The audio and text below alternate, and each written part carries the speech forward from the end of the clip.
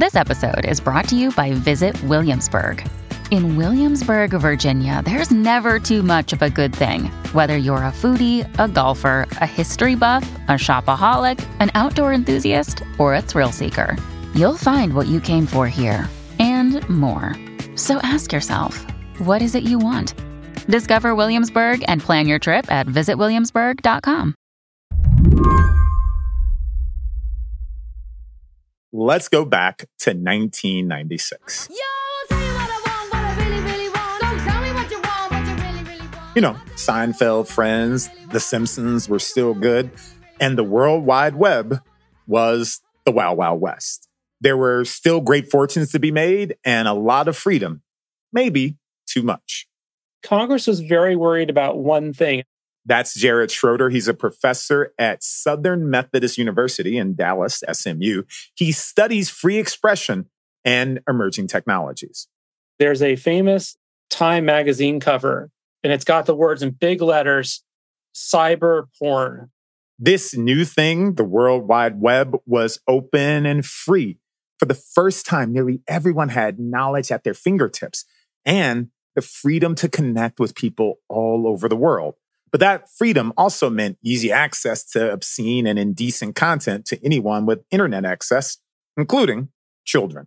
The very same stuff I try to keep my kids from not seeing today, right? 25 years later. Congress's solution, the Communication Decency Act, or CDA, which passed in 1996. One of the goals of the law was to keep children from watching sexually explicit content on the web. The law was meant to try to limit the ability of children to have access to indecent and obscene content. If something is obscene, it is not protected by the First Amendment, and the government can regulate it all at once. But if it's indecent but not obscene, the government generally cannot regulate it. It is protected by the First Amendment. So putting limitations on indecent content into the law kind of triggered a First Amendment problem. So the American Civil Liberties Union quickly sued the government in the case Reno versus ACLU. The main argument was that censorship provisions in the Communications Decency Act were unconstitutional because they criminalized expression protected by the First Amendment. The ACLU argued that terms like indecency were too vague. The ACLU then did something unusual for the time. They created a website where they posted, quote, indecent, unquote, content, including the comedian George Carlin's famous 7 words you can't say on TV. There are words that you can say, no problem. Topography! No one has ever gone to jail for screaming topography. But there are some words that you can go to jail for. There are some words that we just have decided we will not say all the time. Then in 1997, the Supreme Court heard the case and ruled in favor of the ACLU. Not only did the ACLU win, but the Supreme Court went further than simply striking down the Communications Decency Act. They made Reno into the first decision where the Supreme Court identified what the internet is, how they understand it. When they looked at the internet, they said, this is something really special. To the justices, the internet represented something that was extremely important to democracy: accessibility. They looked at the internet and they said, this is a new life, a new world, a new period for democracy. My, how things have changed. Has democracy really flourished, or has the internet become so unruly that it needs to be reined in? Today on the show, the groundbreaking case that gave us the internet we have today and what's next for it. I'm Sonari Glinton, filling in for Lizzie O'Leary, and this is What Next? TBD, a show about technology, power, and how the future will be determined. Stick around.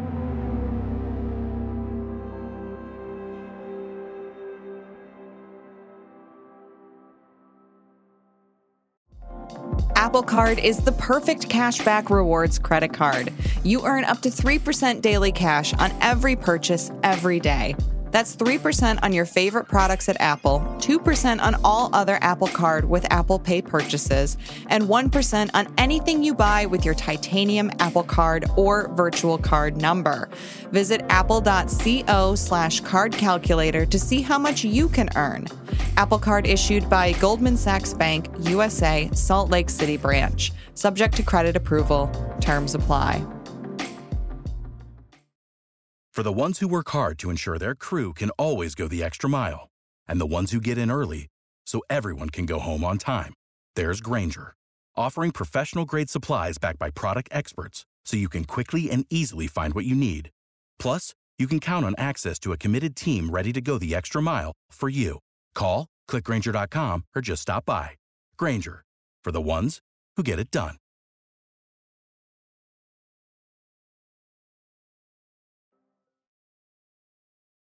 Now, when the internet was new, politicians had questions. In particular, what is this thing? And can we and should we regulate it? The first conflicts came trying to figure out what type of protection online speech should get. Should it be like print media, which has a lot of protections for free speech? Or should it be more like broadcast regulation, where the Federal Communications Commission determines what can and what can't be said on public airwaves? How did the court see the internet different from the established medias like radio and TV? They had the option of going with one of two models. There's almost like a fork in the road here. They could have gone with the types of protection that have traditionally been extended to like newspapers and political speech and that sort of thing, or they could go down the broadcast regulation route.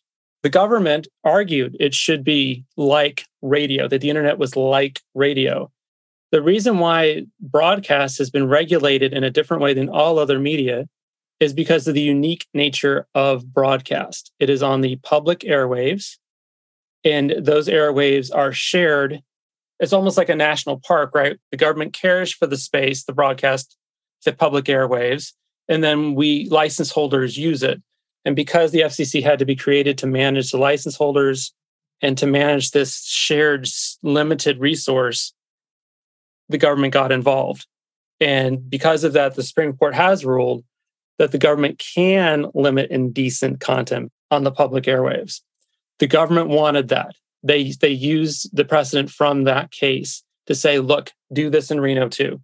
And the Supreme Court was not buying, and they went the other direction. What would the internet look like if this law hadn't have been struck down?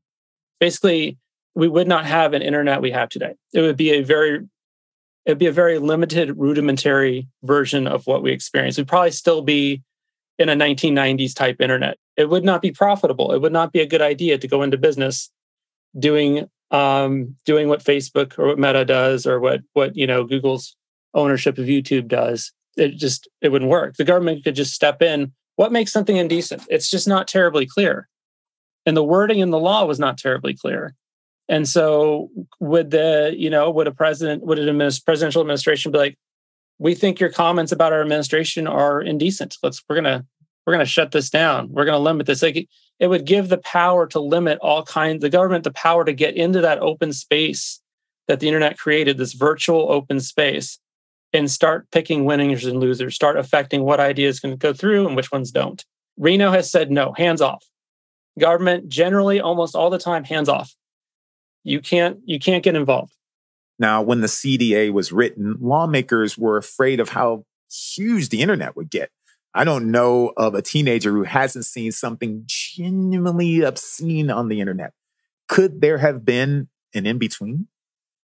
I mean, that's part of the problem. And it's one of the reasons I think the Supreme Court was so definitive in what they said is, how do you have an in-between law that gives the government power to limit some expression, but not others? Because it's like the door is either open or not. If it just blocked obscenity, for instance, if they dropped indecency, well, that wouldn't stop very much of what they were trying to stop, because most of the content they were concerned about was indecent, but not obscene. So what has Reno versus ACLU done to shape how we know it today? I mean, is this where I can place the blame? I don't think you can blame Reno on this. It's 25 years old, and it's not just the years. If you think about how quickly the technology has changed in those 25 years, it's almost different than any other era of time. If you think about how media have evolved, it's moved so much faster. I remember, and I'm not, terribly old, I remember life without the internet, right? Like, it's been so fast, such a quick development. Reno has aged quite a bit in the facts of the case because it really was a very different internet back then. No Wi-Fi, no mobile devices or smartphones, no social media. But at the same time, over those 25 years, it has remained a very relevant tool when it comes to saying, we have a lot of problems here, but government intervention in those problems is not on the table as a solution to those problems. So it kind of sets the boundaries for for the discussion, right? Like, these are the ground rules. Like, when you open a new board game, you're like, okay, how does this game work? If you open up the ground rules for the game called How Do We Regulate the Internet, and you open up the box and you take out the directions to figure out how to play the game, the first line of directions is Reno versus ACLU says the government cannot intervene. I wonder, how is the progress of technology in, that 30-year space, give or take, changed speech on the internet? I would just expand your question, like, how has it changed democracy? The internet has changed the way we understand the world because it has changed our information sources. So we used to share, generally, a newspaper and a couple of broadcast reports of what was going on. Everybody pretty much shared a basic set of facts, and then we disagreed or had opinions about those facts. Now, because of the internet is such a big space, we can have separate realities that exist alongside each other. And that's a really big difference for democracy. The Supreme Court got it wrong in the sense that the internet is not exactly a big open space, right? It's like, when I go on the internet, I feel like they picture just a giant marketplace of ideas, like a giant cobblestone European marketplace of epic proportion, which was romanticized too. But really, it's not like that, right? If you go into the internet, if it were a physical structure, you don't walk into a giant open space. You walk into a heavily divided space with just tons of rooms and dividers. And where are those dividers coming from? Well, they're coming from algorithms that are placing us encouraging us toward people like us, making us more likely to only encounter ideas that reinforce us. This is the echo chamber concept, right? And no one ever became more open-minded when they only encountered ideas that agree with them. There's only one real direction you can go when you only encounter ideas that make you feel like you're right all the time. And that's to be more extreme, not less extreme.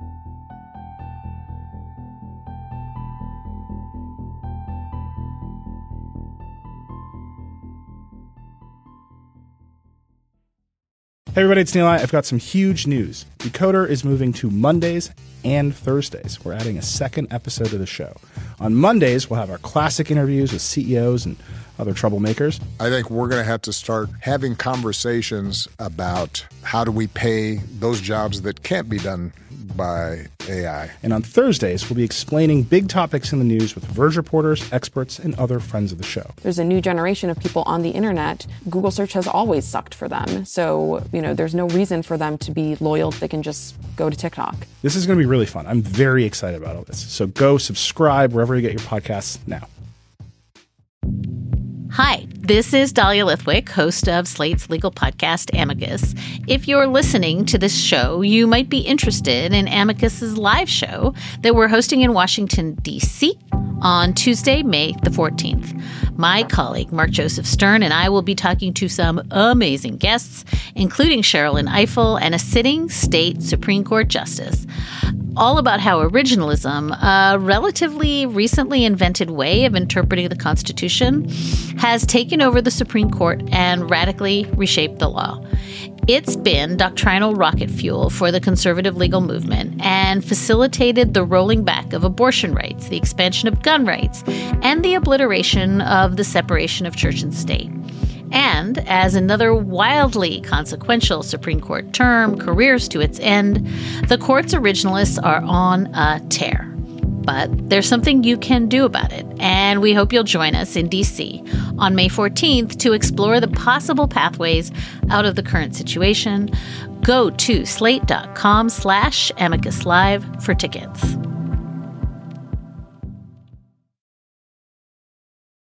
If you're doom scrolling or encountering fake news or scams, being harassed by trolls or being doxxed, you feel like the internet is the Wild West with no one in charge. And I'm wondering, is it time to rethink that nobody in charge? It is a Wild West, but there are controllers. It's just they're not government controllers. It is Mark Zuckerberg and Meta, right? It's Google and YouTube. It's whoever's going to own Twitter. They're the space managers of these spaces, right? And it creates a whole new problem or a whole new challenge because democratic discourse no longer occurs in public spaces like a marketplace of ideas, like a public park or something like that, or public streets where you would hold a protest. It happens in a privately owned space. Since the January 6th riot, there have been quite a bit of changes by those types of controllers. I do think we could agree that there's been a more active role, whether it's been effective, whether it's been authentic. There has been more control by social media firms since the January 6th riot than there were before. The other option is, okay, it's time to get some control over this thing. Who do we trust to control it, right? We could say, well, Biden's president, we think he's going to be great. But then the next administration or the previous, it's going to change. We don't want an internet that our free speech changes every 2 years or every 4 years with each election cycle either, right? And so Reno, as a strong precedent for 25 years and however long it lasts, remains a strong statement that, look, it doesn't matter who president is, who's in Congress, the internet is going to be protected from the government stepping in and saying, you can't say this, or, this content's not okay. You said that January 6th brought more order to the internet. How so? It led to social media firms being more aggressive in how they police their spaces, right? We have seen them become more strident in blocking speakers and groups. We've seen them clarify their policies and execute more. I don't have a Facebook account, but my wife does. And she has noticed that Facebook has been blocking more things than it probably should. The AI that they've set up is blocking things that probably are not a problem. Like they've become just more aggressive in trying to limit speech that's harassing speech, things that a lot of people would say are problems on the internet, harassing speech, hate speech, extreme speech. Ever since January 6th, there's been, but I'm not saying they fixed it, right? It's been inconsistent. It's been, there's a lot of experimentation going on. There's not like a textbook or a rule book on how to do this yet. And I don't think that the social media firms are all, they're keeping their business interests in mind, which I don't want to sound like that's like they shouldn't be, but they're not all genuinely trying to create a great space for democratic discourse.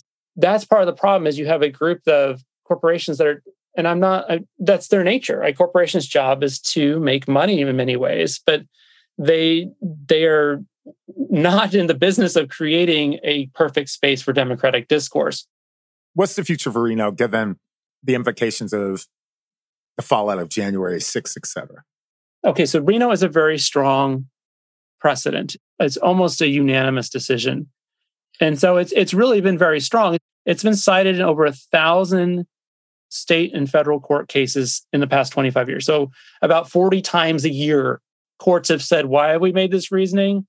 Reno versus ACLU. And the Supreme Court itself has cited it on average once a term, once a year, which you might be like, well, it's just once. But like how many cases are relevant to online free speech every term? Like one or two? I mean, so it's basically the case. But with a very different makeup and a conservative majority in the Supreme Court, Jared says that could change. But there is some pessimism that Reno will not persist as a strong precedent. I think it's very unlikely the Supreme Court will just say, oh, hell no, and just destroy it, right? I think it's more likely that it will die in pieces. The concern is that we have, the Supreme Court is I hate to break it to anybody who hasn't thought about this, but the Supreme Court is a political institution. Sometimes they are very careful and they do the whole Wizard of Oz thing and they hide behind the curtain.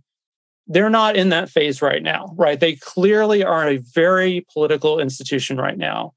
And so the concern is that Reno will be harmed by this. If they overturn Reno, they're saying no to a lot more than just Reno, but they're saying no to fundamental First Amendment principles about free expression.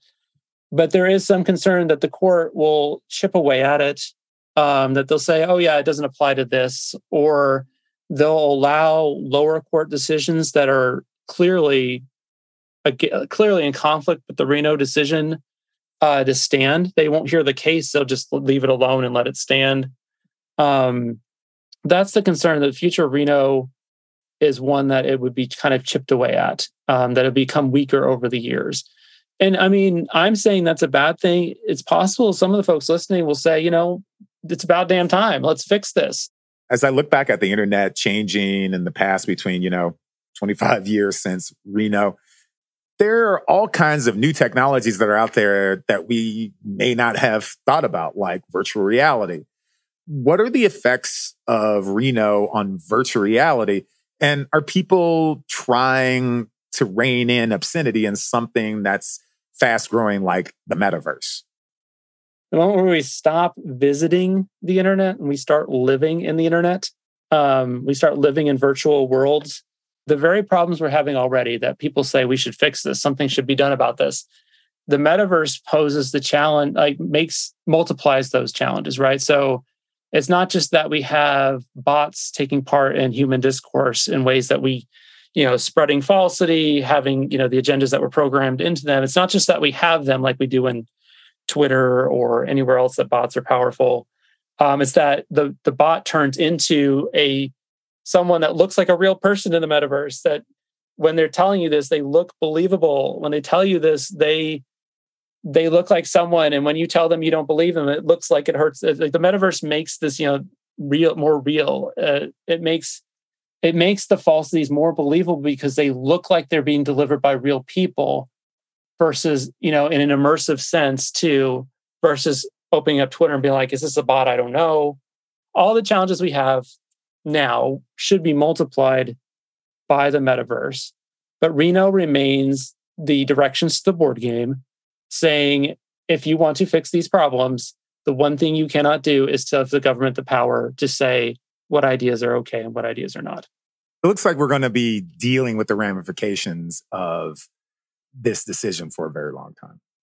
Reno is just the extension of a long set of First Amendment decisions, right? It's the case that took the First Amendment as the court has understood it and put it in the internet. It's the bridge from the main line of free expression precedents. It's the bridge from that to the internet, right? It's the case that says, okay, these things apply to the internet. And so if you're like, oh, let's just get rid of Reno, well, you're also going to have to break all these other things that were behind it. As soon as we think we figure part of something out, we get a new technology or a new innovation like the metaverse. But we'll definitely be dealing with these questions for a very long time. Jared Schroeder, thank you so much for taking the time to talk to us. I appreciate it. Thank you. It was so interesting. It's just wonderful to talk about it. Jared Schroeder studies free expression and emerging technologies at SMU. That's it for the show today. TBD is produced by Evan Campbell. Our show is edited by Tori Bosch. Joanne Levine is the executive producer for What Next. Alicia Montgomery is vice president for audio at Slate. TBD is part of the larger What Next family. TBD is also a part of Future Tense, a partnership of Slate, Arizona State University, and New America. I'm Sonari Glinton, filling in for Lizzie O'Leary. Thank you for listening.